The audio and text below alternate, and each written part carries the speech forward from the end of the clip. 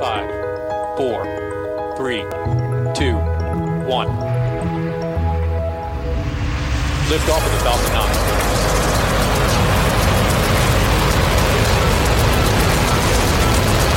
Falcon 9 clear the towers. Hi, I'm Mark Boucher. Welcome to the SpaceQ podcast. This is the third episode of the SpaceQ Summer Series, which today features NASA's Raymond Clinton Jr., Associate Director of the Science and Technology Office at the Marshall Space Flight Center. The topic is in-space manufacturing and lunar construction technology development at NASA's Marshall Space Flight Center. Dr. Clinton takes us on a brief journey of what's been done by NASA to date, and then discusses what NASA is doing now and what the future of in-space and lunar manufacturing might be. Listen in. Okay, thanks, Richard, and thanks, everybody, for joining in. First, I'd like to thank my co-authors, Dr. Tracy Prater. Tracy is the ISM in-space manufacturing deputy manager. Mike Fisk, who is the Impact Olympus element lead, and Dr. Jennifer Edmondson, who is both the Impact project manager and the Impact materials development element lead. Let's go to chart 2, please. Okay, so this afternoon we're going to talk about Marshall's history in in-space manufacturing and in-space or extraterrestrial construction, and sort of run through the chronology from the beginnings of those activities to how Marshall achieved a position of leadership in these two areas today. Okay, next chart, please. Okay, as Richard mentioned, the first experiment that we conducted at Marshall on the reduced gravity aircraft, NASA's KC-135, was in 1999, and that was fused deposition modeler. You can see the principal investigator there, Ken Cooper, on board the KC-135 floating above the floor. And on the right-hand side are the really as-designed versus as-built experimental test articles that he made. And you can see they sag a little bit, and that's more than likely because when the aircraft finishes its 25 seconds worth of microgravity environment, it has a 2G pullout, so that does affect how the articles turned out. However, it did prove that the fused deposition modeler would work and could print in a microgravity environment.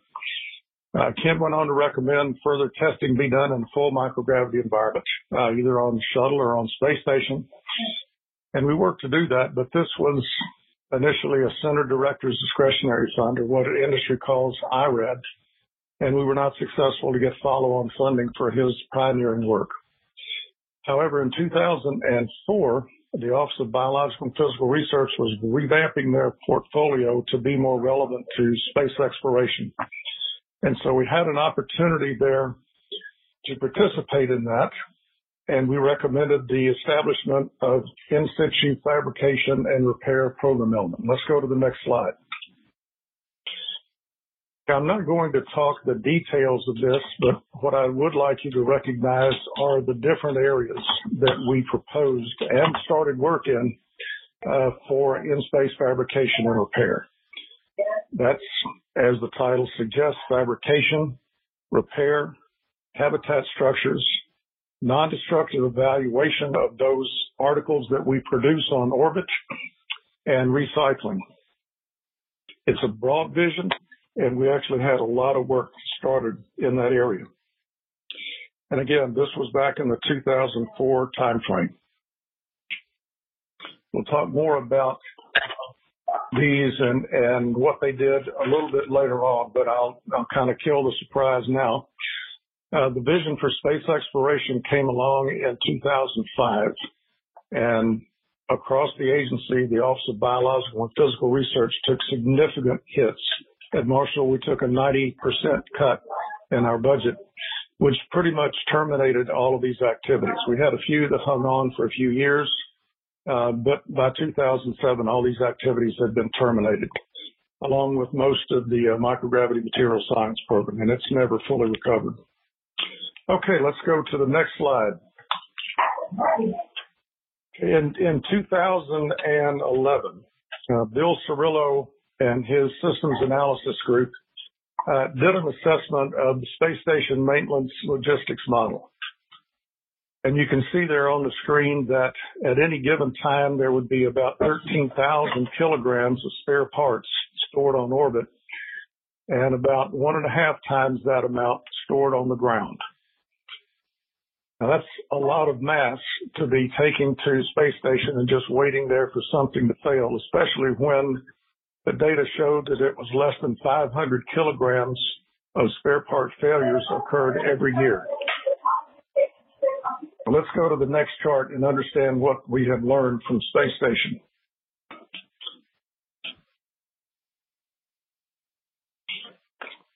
We're on page 6.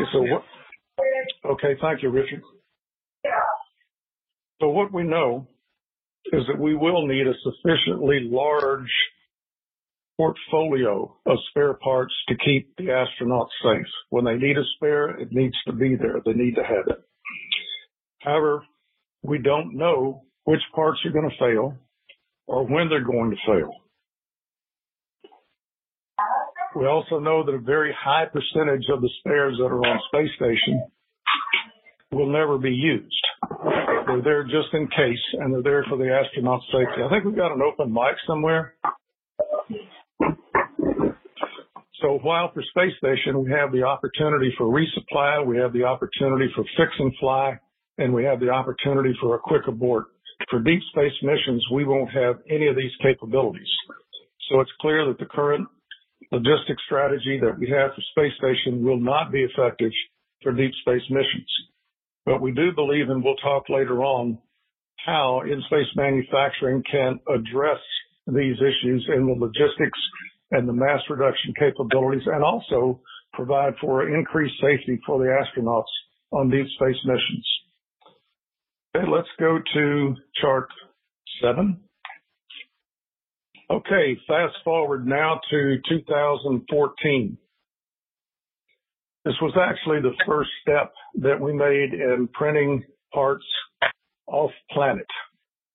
This picture in the center is Butch Wilmore, and that's become sort of the icon and representative of the in-space manufacturing program at Marshall. And Butch is holding his ratchet handle. He's pretty happy about that.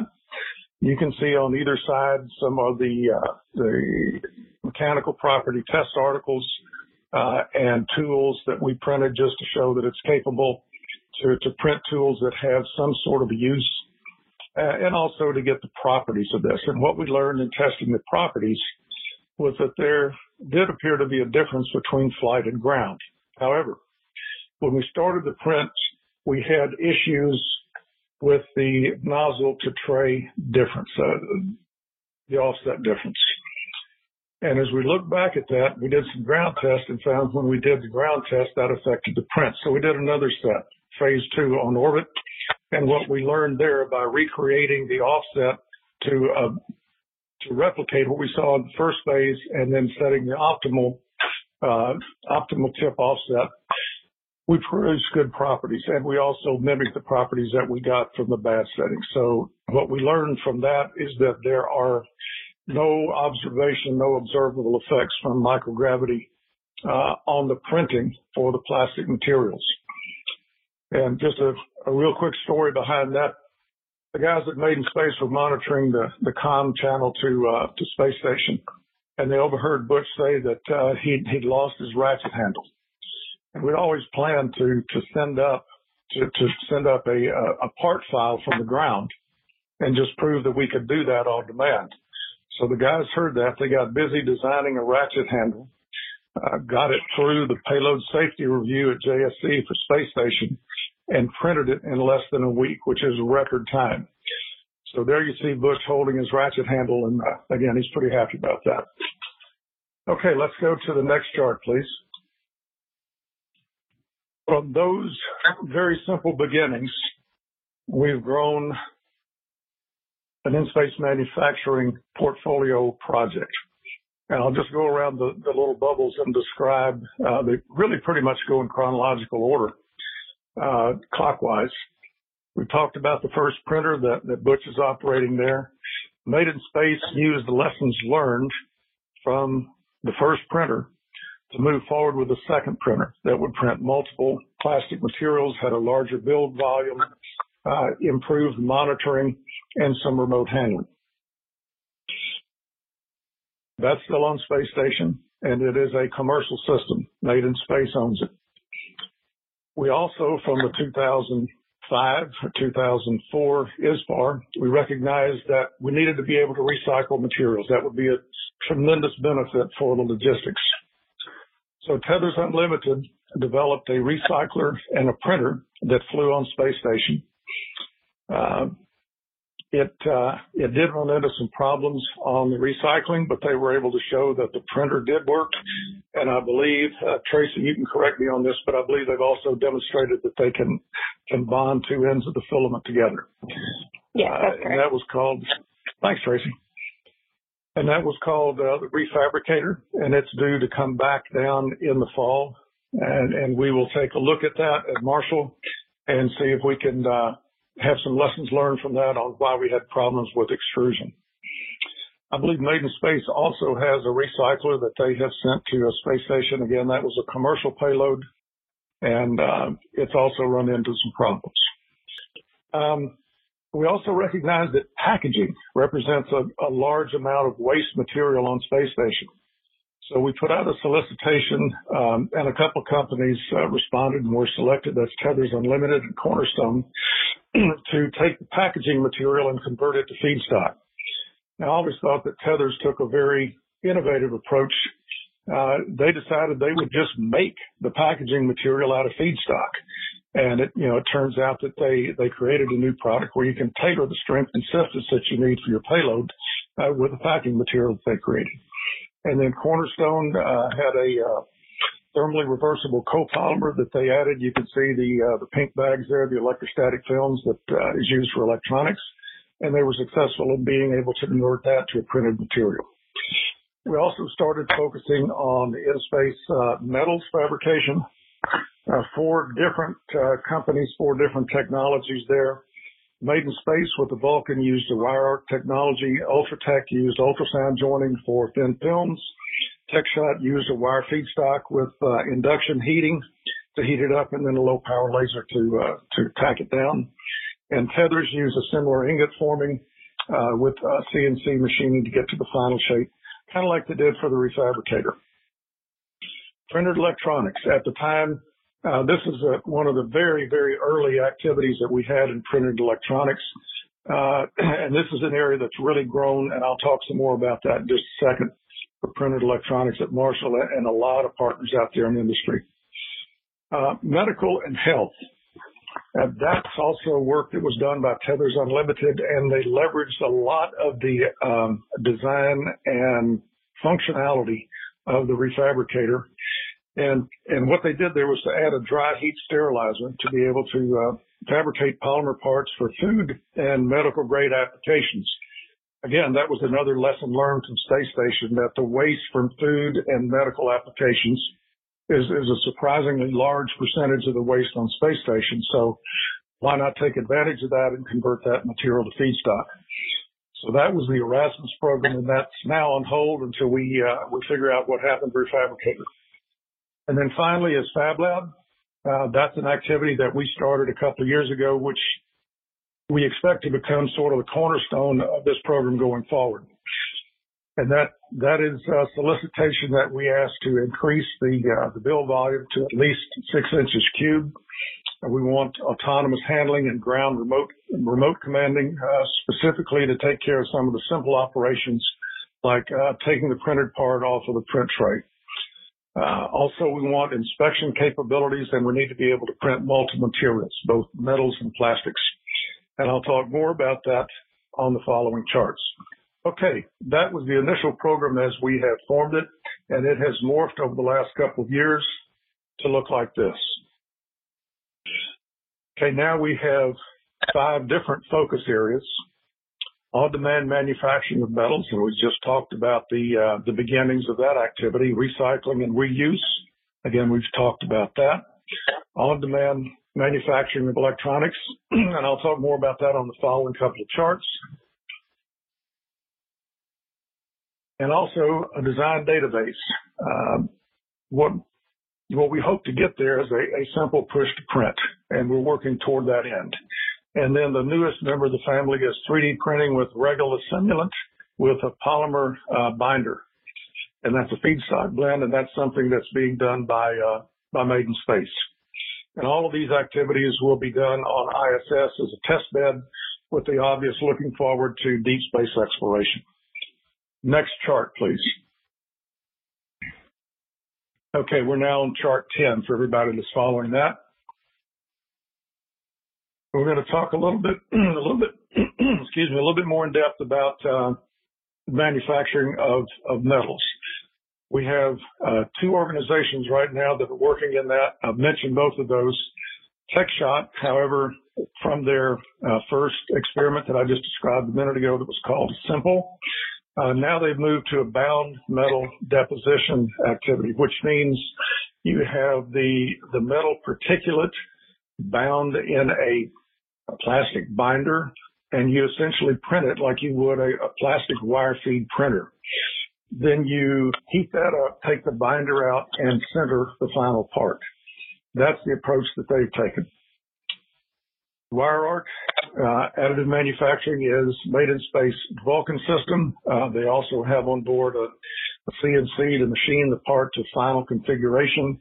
They have inspection methodologies.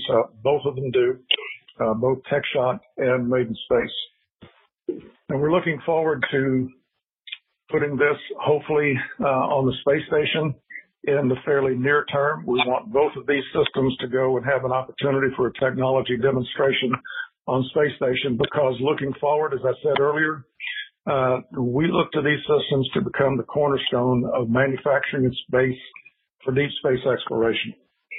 We'd like to see them on Gateway. We'd like to see something like this on the lunar surface, and certainly on the transit to and surface operations on Mars. Okay, let's go to chart 11, please. For recycling and reuse, I'm not going to spend a whole lot of time here because we've already talked about the refabricator. The other thing that I'll mention about Cornerstone is that they've also developed an in-process monitoring for the filament that they produce. So when they recycle the plastics, they produce a plastic filament, and they've got real-time monitoring that makes adjustment to control the diameter of that filament and make sure that they're producing a quality product. So that one, I think, is also slated to go to space station sometime here in the near future, and we'll be getting Refabricator back to take a look at that. Okay, let's go to chart 12. On-demand manufacturing of electronics. This is an area that has really grown in the past 3 or 4 years. We began with the simple, well, it's not really simple, but sort of the heart of the activity at Marshall is the Inscript 3D printer. And from that, we branched out to look at different types of centering technologies. We've done an awful lot of work on the development of different inks and the production of sensors, all different kinds of sensors. The one that's shown there is a CO2 sensor. We've also produced a carbon monoxide sensor, ammonia, pressure, temperature, humidity, and in the area of inks, aluminum tin, Inconel 718, palladium, silver, and I think we have a total of 14 patents at least. 5 of those have been granted. I think 9 of those are still in process, but an awful lot of work in ink development. And the whole idea is to produce sensors that you see on the right-hand side that protect the crew.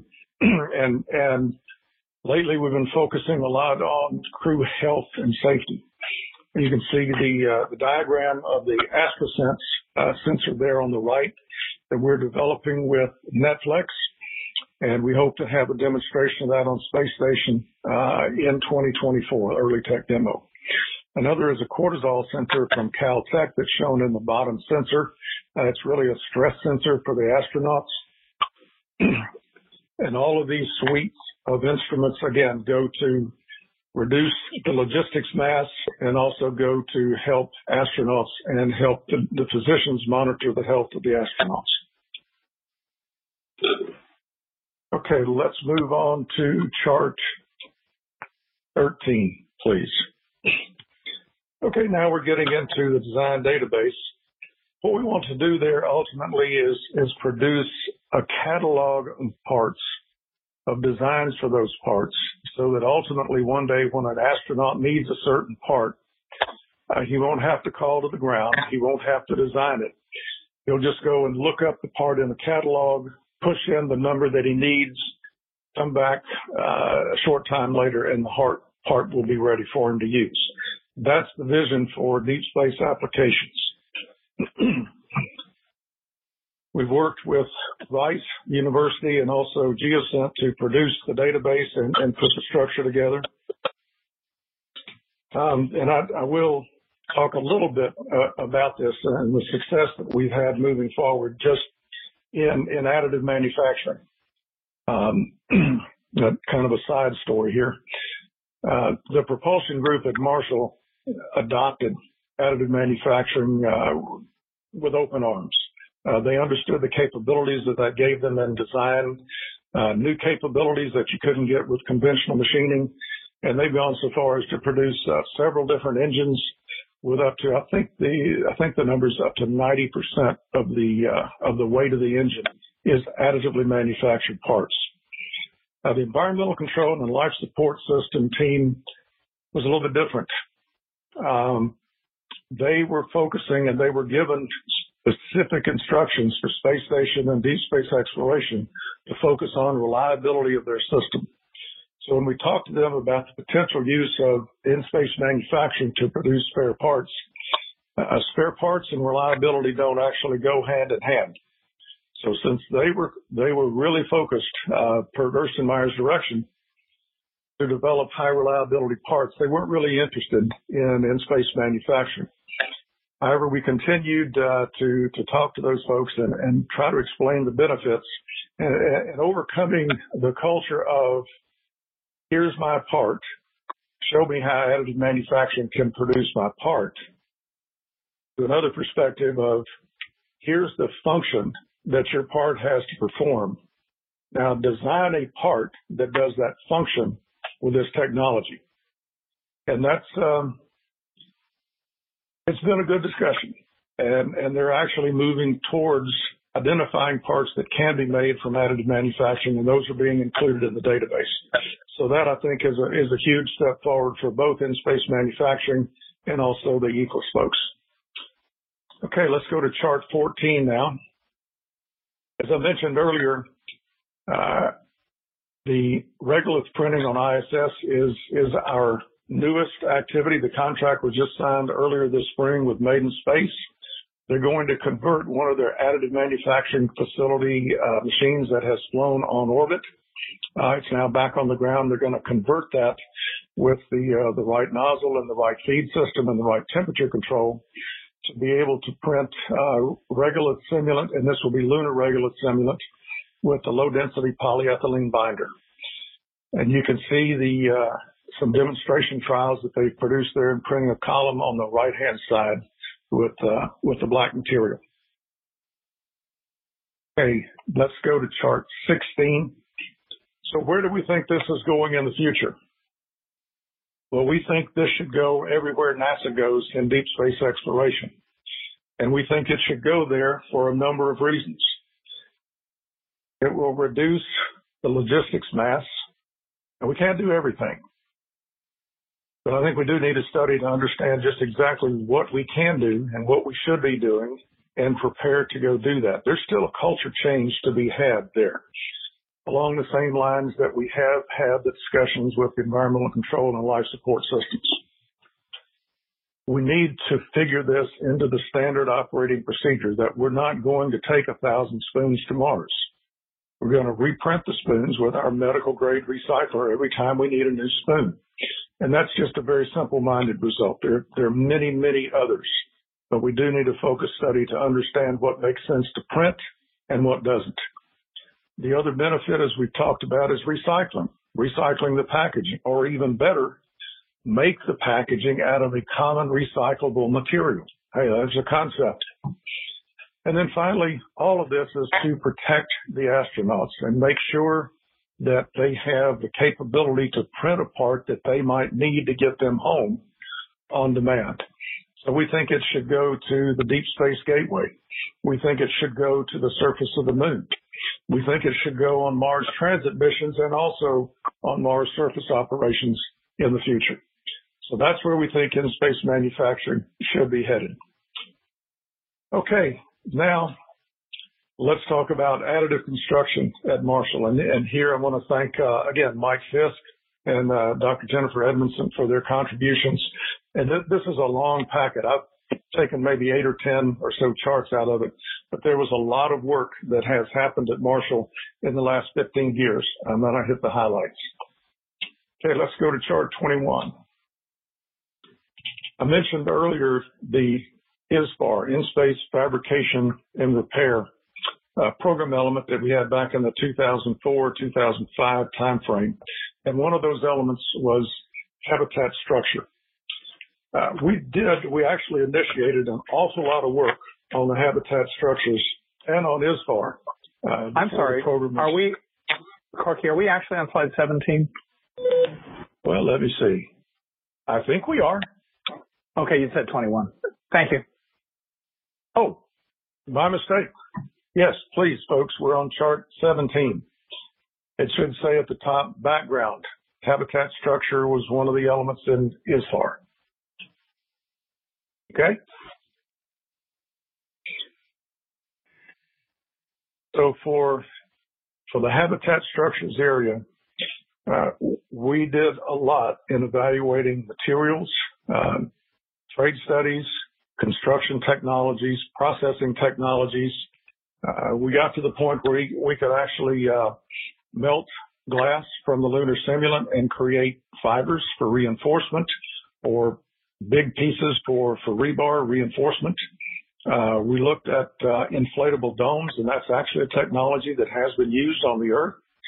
And we started working with Baruch Kosnevis at the University of Southern California in his very early beginnings of his contour crafting small business he runs today.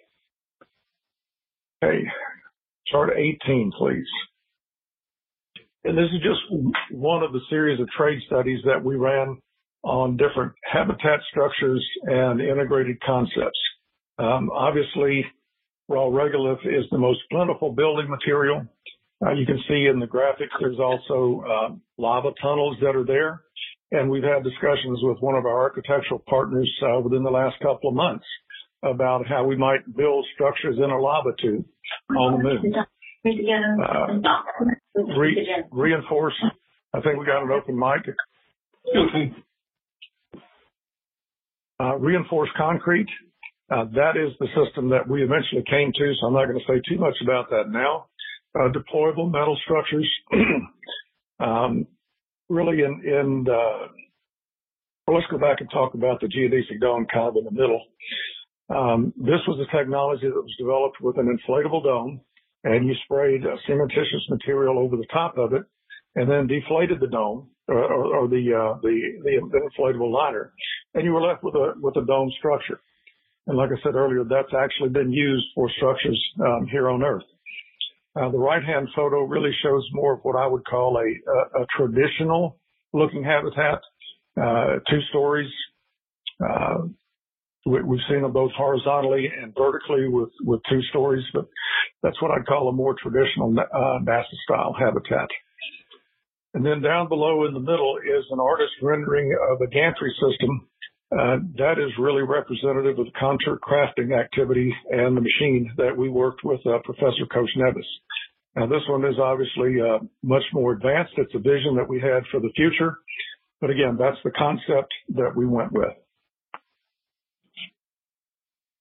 Okay, so in 2004, we began to work with Dr. Kosnevis. He sent us his what he called his 2D system.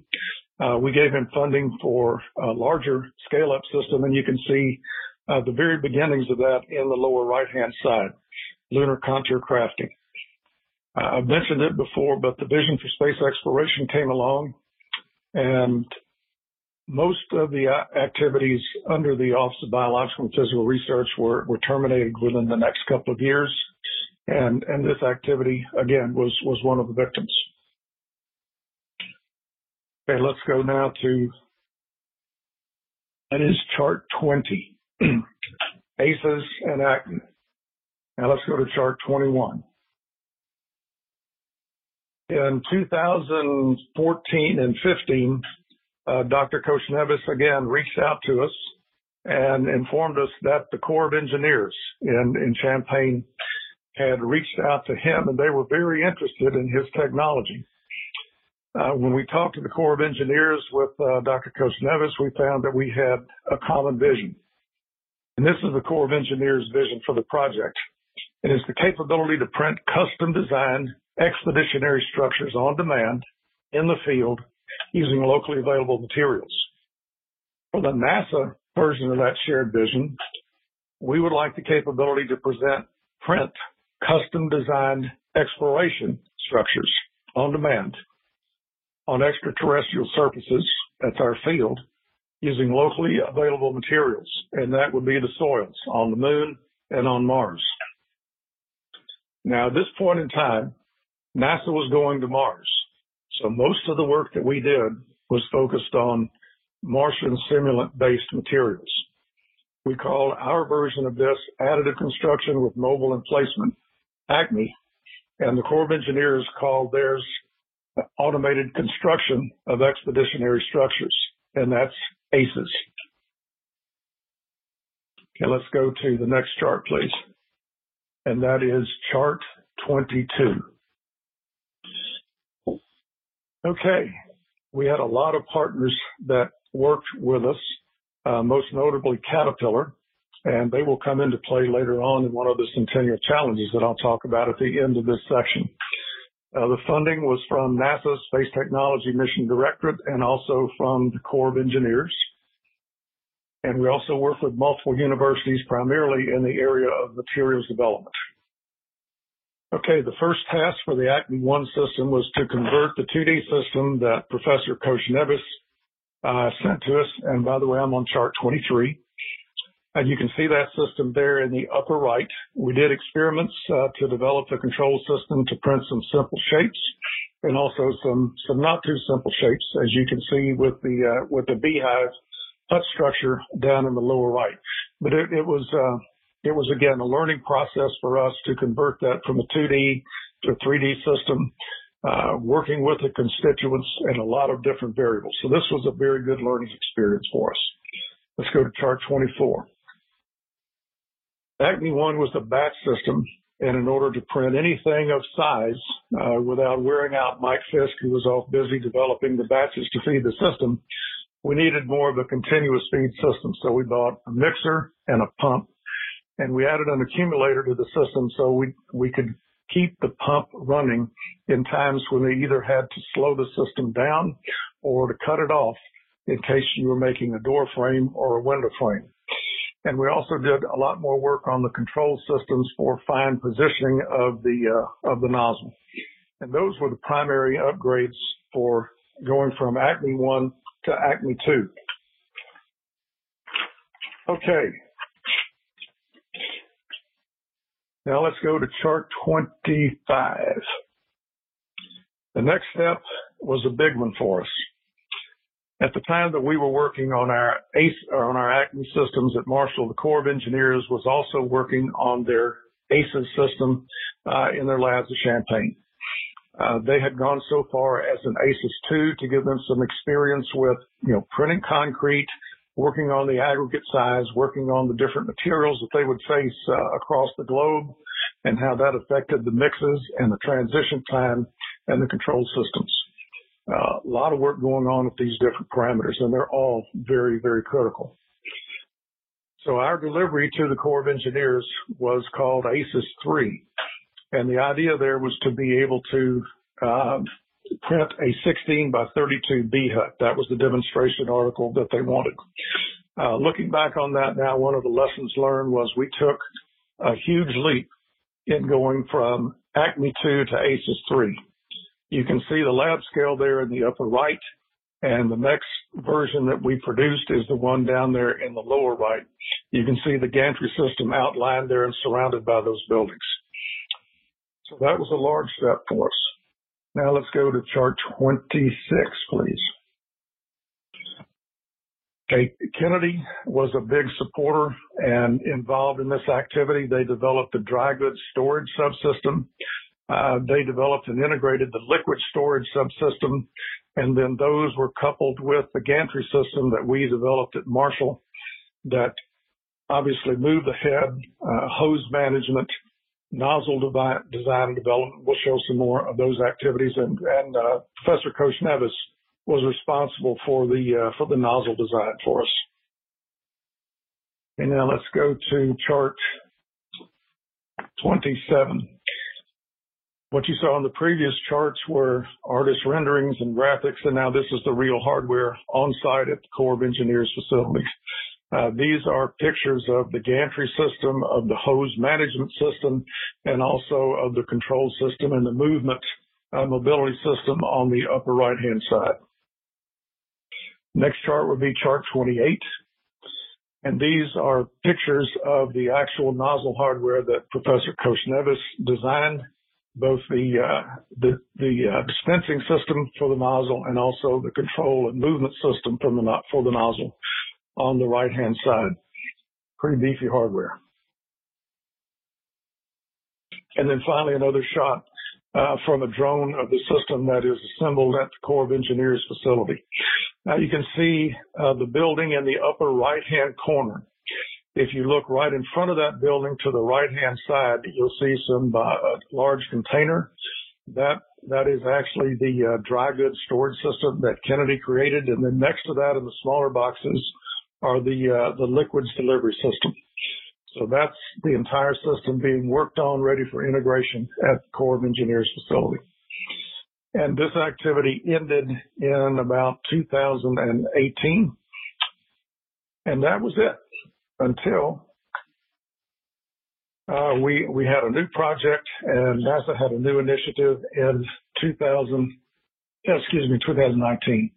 Now, before I get into the new initiative, I want to talk about the planetary materials, because what I've described to you so far is really focused on Earth-based systems. The gantry, the feed system, the liquid system, those are all for Earth-based systems. And those are all Earth-based materials, basically Portland cement. Now let's talk about the work that we did for the planetary materials for acme deposition. We did quite a bit of work with the binder materials and additives that were included for a number of different reasons. As you can see there, rheology control, crack mitigation, and those were combined with JSC-1A for a lunar simulant and JSC-1A for the Martian simulant. Again, at this time, we were going back to Mars. We're going to Mars.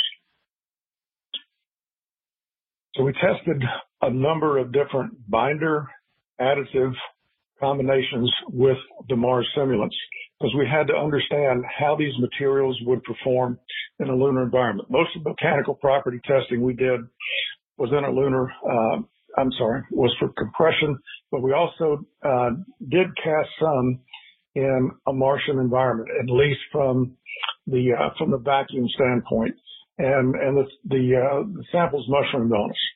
So we learned that we have more activity that we have to do in this new program, because that was just in the Martian level of vacuum. For the lunar vacuum, which we'll show on the next chart, that is chart 32 for the planetary environments. In the lunar environment, you can see that there is a significant vacuum. Everybody knows on the surface of the moon. The Martian environment, relatively speaking, is a walk in the park compared to the moon. The temperature extremes are not nearly as bad as they are on the moon. You have some atmosphere that you can use to create binders, and the gravity effects are not as bad as they are on the moon. So again, Mars is a much easier environment to work with than the moon. Okay, the next chart, and I'm not going to get into these into any great detail.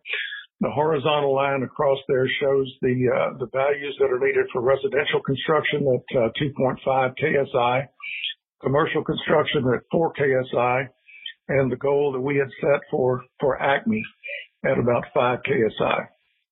You can see the Portland cements that were combined with both the lunar and the Martian simulants did a pretty good job. They generally, after 28-day cure, certainly they did exceed the residential. They're up on par for commercial, and after 28-day cure, some of those even did meet the ACME standard. That was a goal. We also looked at magnesium oxide as a binder. Those materials didn't work very well.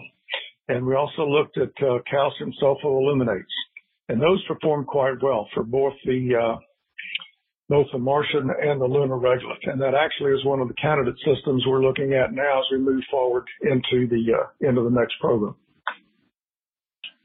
And finally, I did want to mention the Centennial Challenge that was going on at the same time that we were doing ACES and ACME. This was the 3D printed Mars HAB Challenge, and it ran over a period of years that ended last year in May, started back in the 2014-15 timeframe.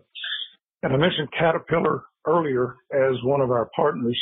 Caterpillar turned out to be the corporate sponsor for the NASA 3D printed HAB Challenge. And the competition prints were actually done there in their test facility in Peoria, Illinois. Search was one of the early design winners. They won the first phase of the design competition, and they were also a winner, although I didn't show it on the chart. They were a winner in the final phase of the design competition. Foster and Partners won the second with a polymer binder with a basalt reinforcement, and AI Space Factory won the printing competition, again with a very similar material to that was used by Foster and Partners and Branch Technology. And Penn State did a valiant job. They came in second both times. Good group of students, and man, they really worked hard on what they did to come in second place. One other that I'll mention was Icon, and I'll say more about them in a minute. They did qualify to be on the floor for the final competition, but they're a small business, and they really had to tend to business, so they shipped their Vulcan machine to Colorado School of Mines, and they were not actually able to get it out on the floor. Okay, let's move forward to the next chart, and that is chart 35.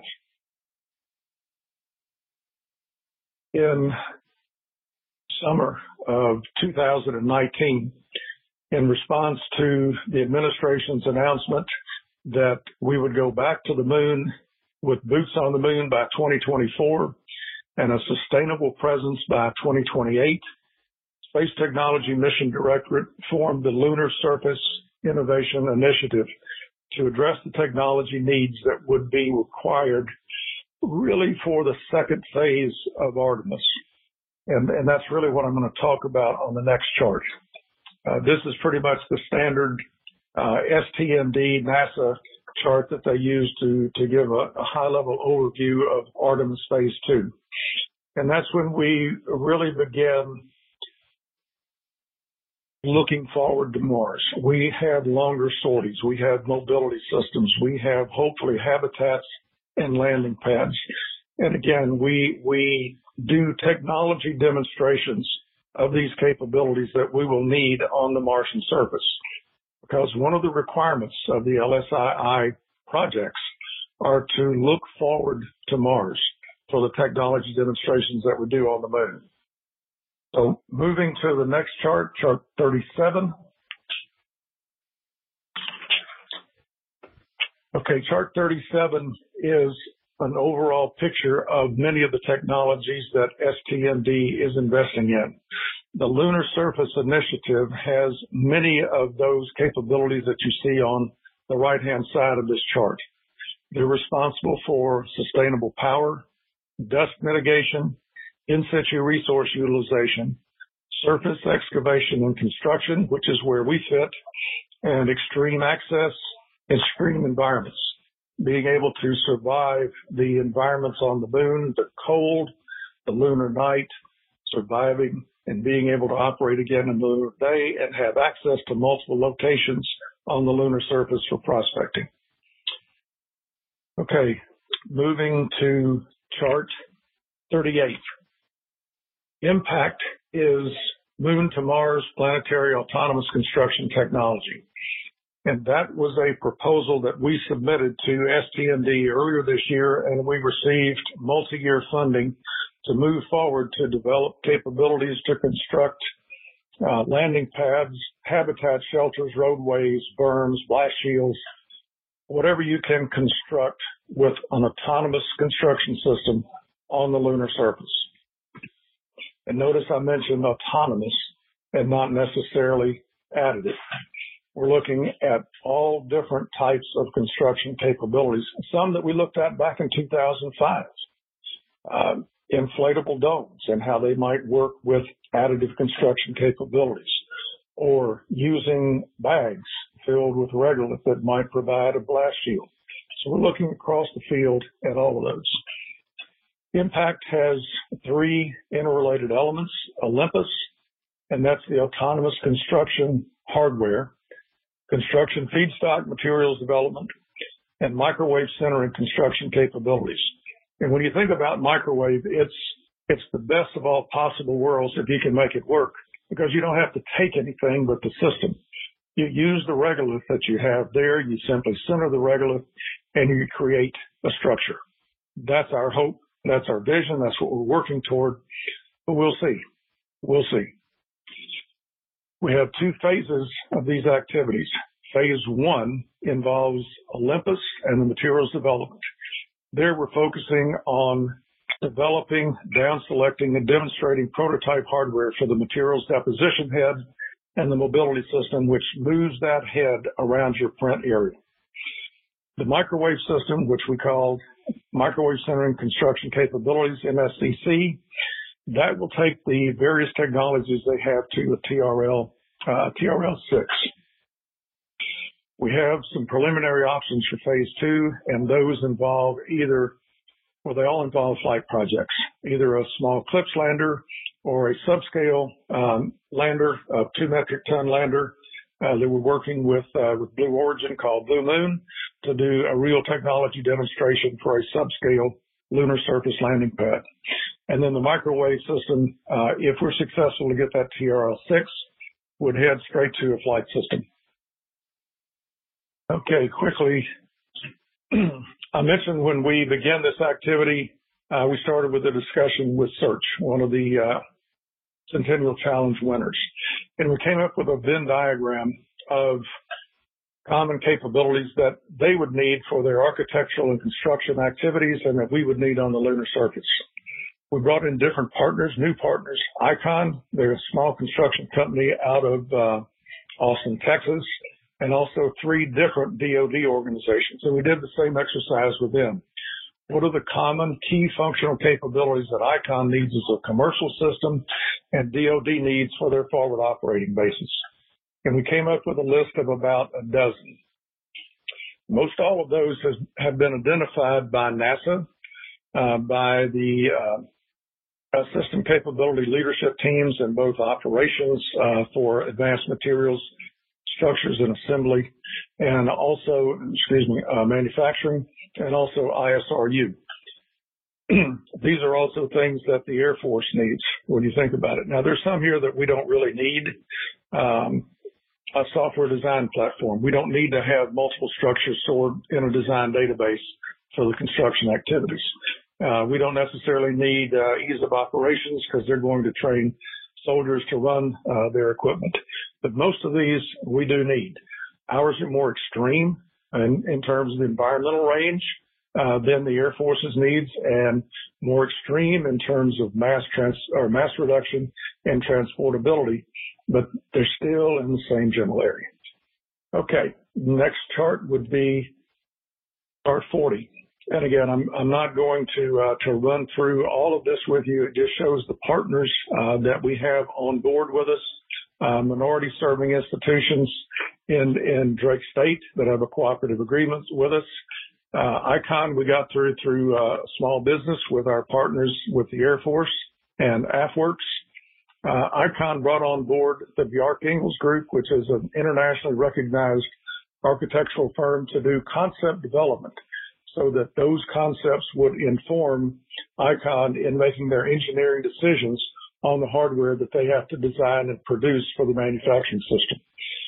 Search is doing exactly the same thing for them. They're coming up with concepts and designs to inform the engineering decision. Blue Origin is also very interested in a landing pad, and we're working with them on a mission concept study that we hope to hear from later this week and start taking steps to move toward that, because we think that's the first structure that will actually be made on the lunar surface. The reason that you're not seeing any of the partners named on Microwave Center and construction capabilities is that we do not have contracts in place with those folks yet. So we're not allowed to list their names. But as you can see, there are a number of partners that are listed there and that will be supporting us. And these folks have history, again, back in the 2005 and 6 time frame when we were going to the moon. They have experience microwaving regolith, and one even formed their own company with experience in microwaving these materials. So again, we've pulled together what I consider a dream team in architects and Icon, and they've printed the only permitted structures, homes, in the United States and also in Mexico. Okay, next chart. Icon or Impact cannot be successful unless a lot of other projects funded by ST&D are successful. For example, we don't intend to develop our own power system. We don't intend to develop an excavator. We don't intend to develop necessarily a site-to-site mobility system. We are depending on other projects to provide those capabilities for us. And we made it very clear we're building a construction system.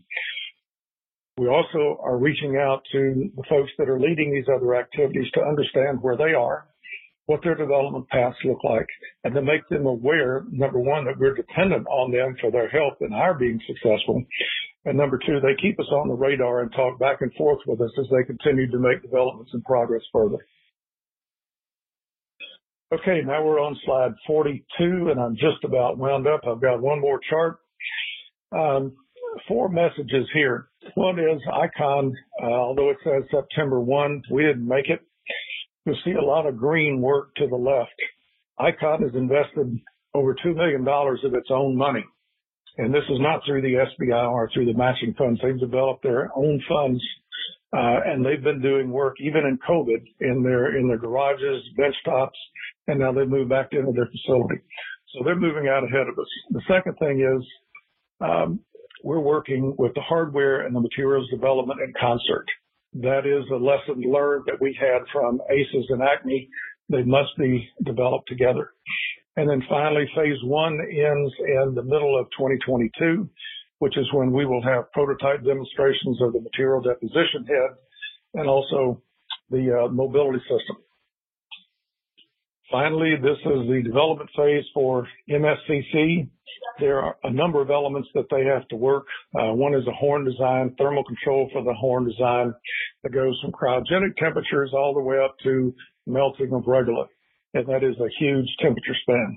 They have thermal management problems that they've got to solve. They're also working with a solar concentrator as another source of heat. And then we also have to need to work with Kennedy Space Center because they are working with the environments and also, with the excavators and the site prep activity. And the microwaves couple differently to the regolith if it's compacted. And we have to understand how well the microwaves will couple and what the impacts are with the site prep for the regolith. And finally, thank you. I hope you all have enjoyed this. That's all I had for you today. Well, that's a wrap on this podcast. If you have comments on this episode, you can email me at podcast@spaceq.ca. I read and answer all your comments in a timely fashion. You can also find SpaceQ on Twitter at Canada in Space, and we post all our articles and podcasts to Facebook. Regardless of which app you use to listen to us, we would really appreciate it if you could rate our podcast and write a review. Of course, that's only if you like us. Your rating and review will help us in getting the podcast widely listened to.